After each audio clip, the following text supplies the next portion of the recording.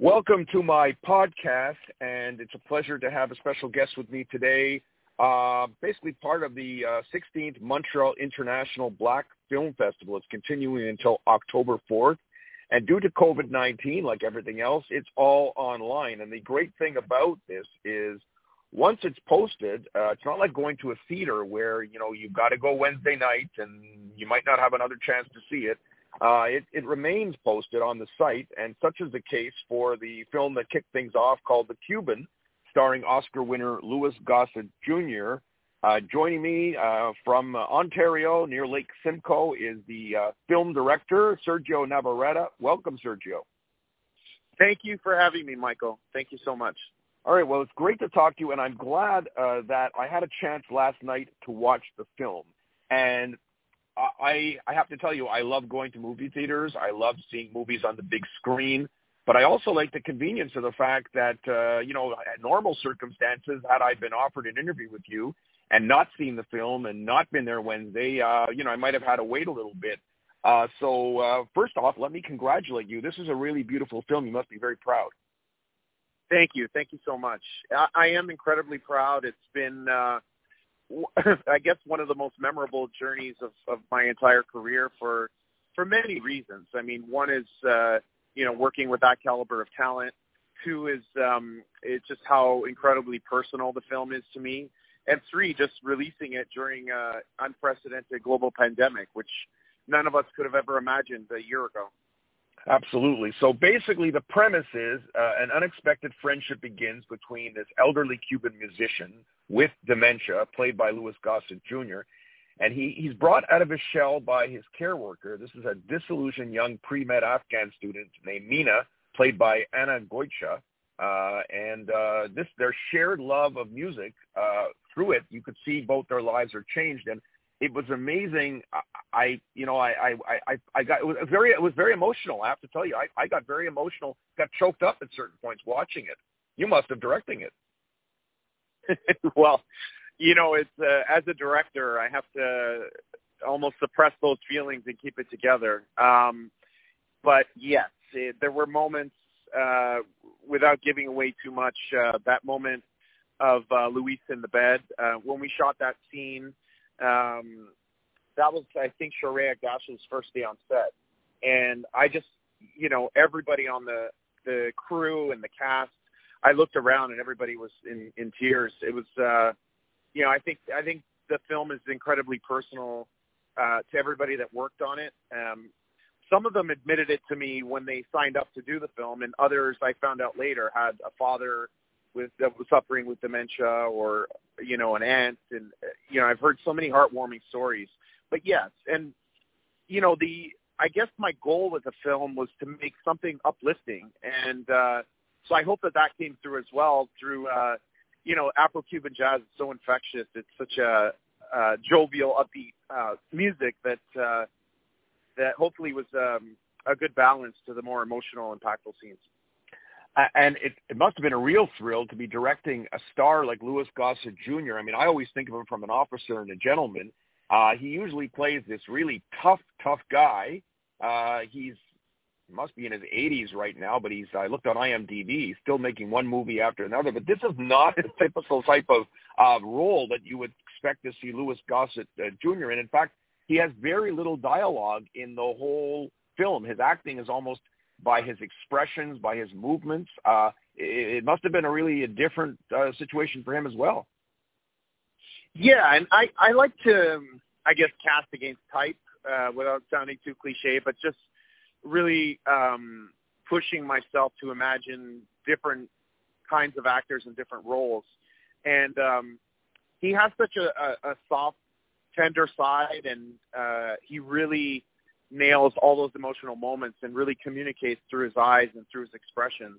And that's when I knew after I called action the first take, I knew that I was in the presence of one of the true greats, and he's just a living legend. His experience at the Actors Studio and 60 years of making films and television, that's what you get. You really, he really shines in this movie and in a beautiful way.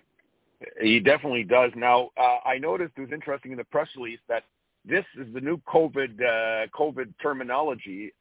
This was a drive-in release. So this is where it began in the drive-in theaters, basically, because it didn't really get onto the movie screens. Yeah, so in March, we had come off an incredible festival run.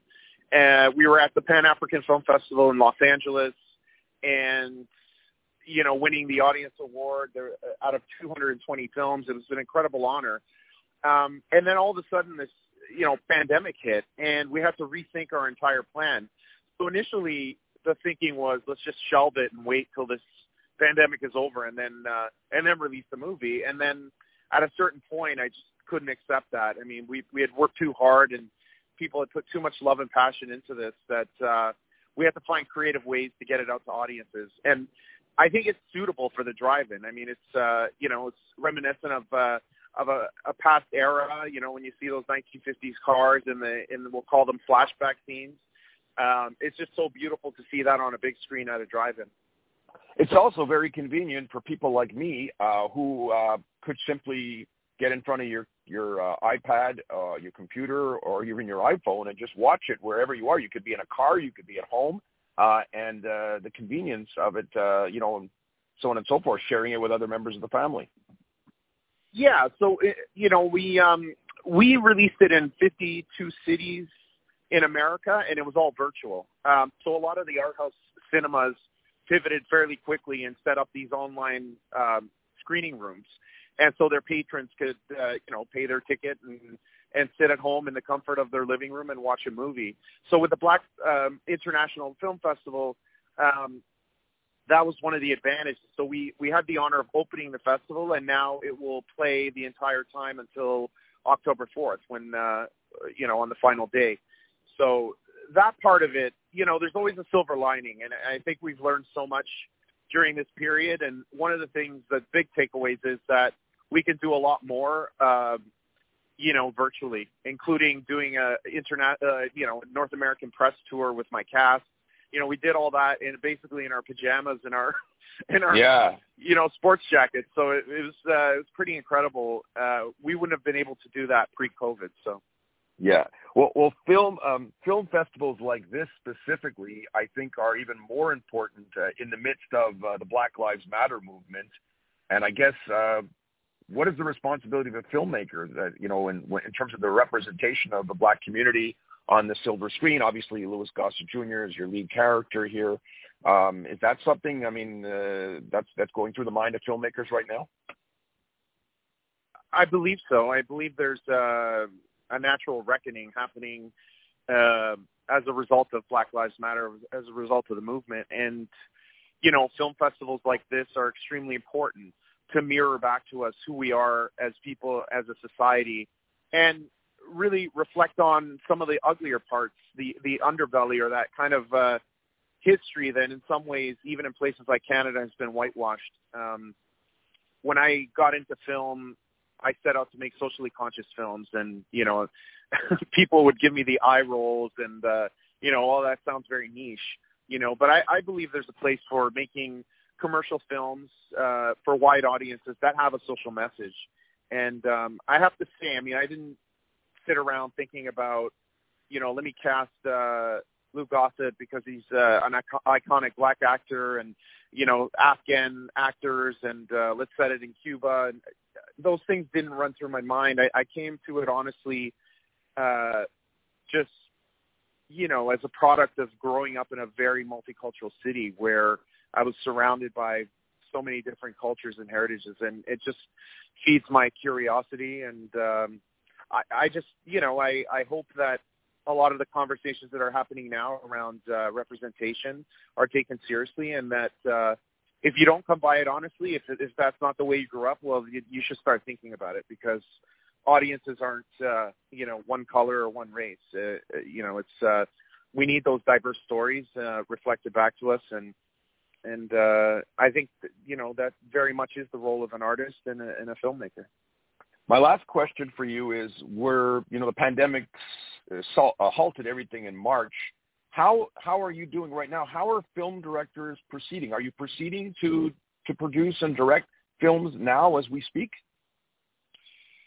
For me personally, I got busy fairly quickly, sitting on, various panels and task force meetings and trying to figure out the future of the industry and how to continue creating. And I really kind of, deluded myself into thinking this is a renaissance period and this is an incubation period where we can really think about the content that we want to create and prepare products, because I think Canada has done fairly well internationally with this pandemic, and we're open for business in terms of production. So, it's going to be difficult to wrap our heads around the new reality of being on set with masks on in our own little bubbles.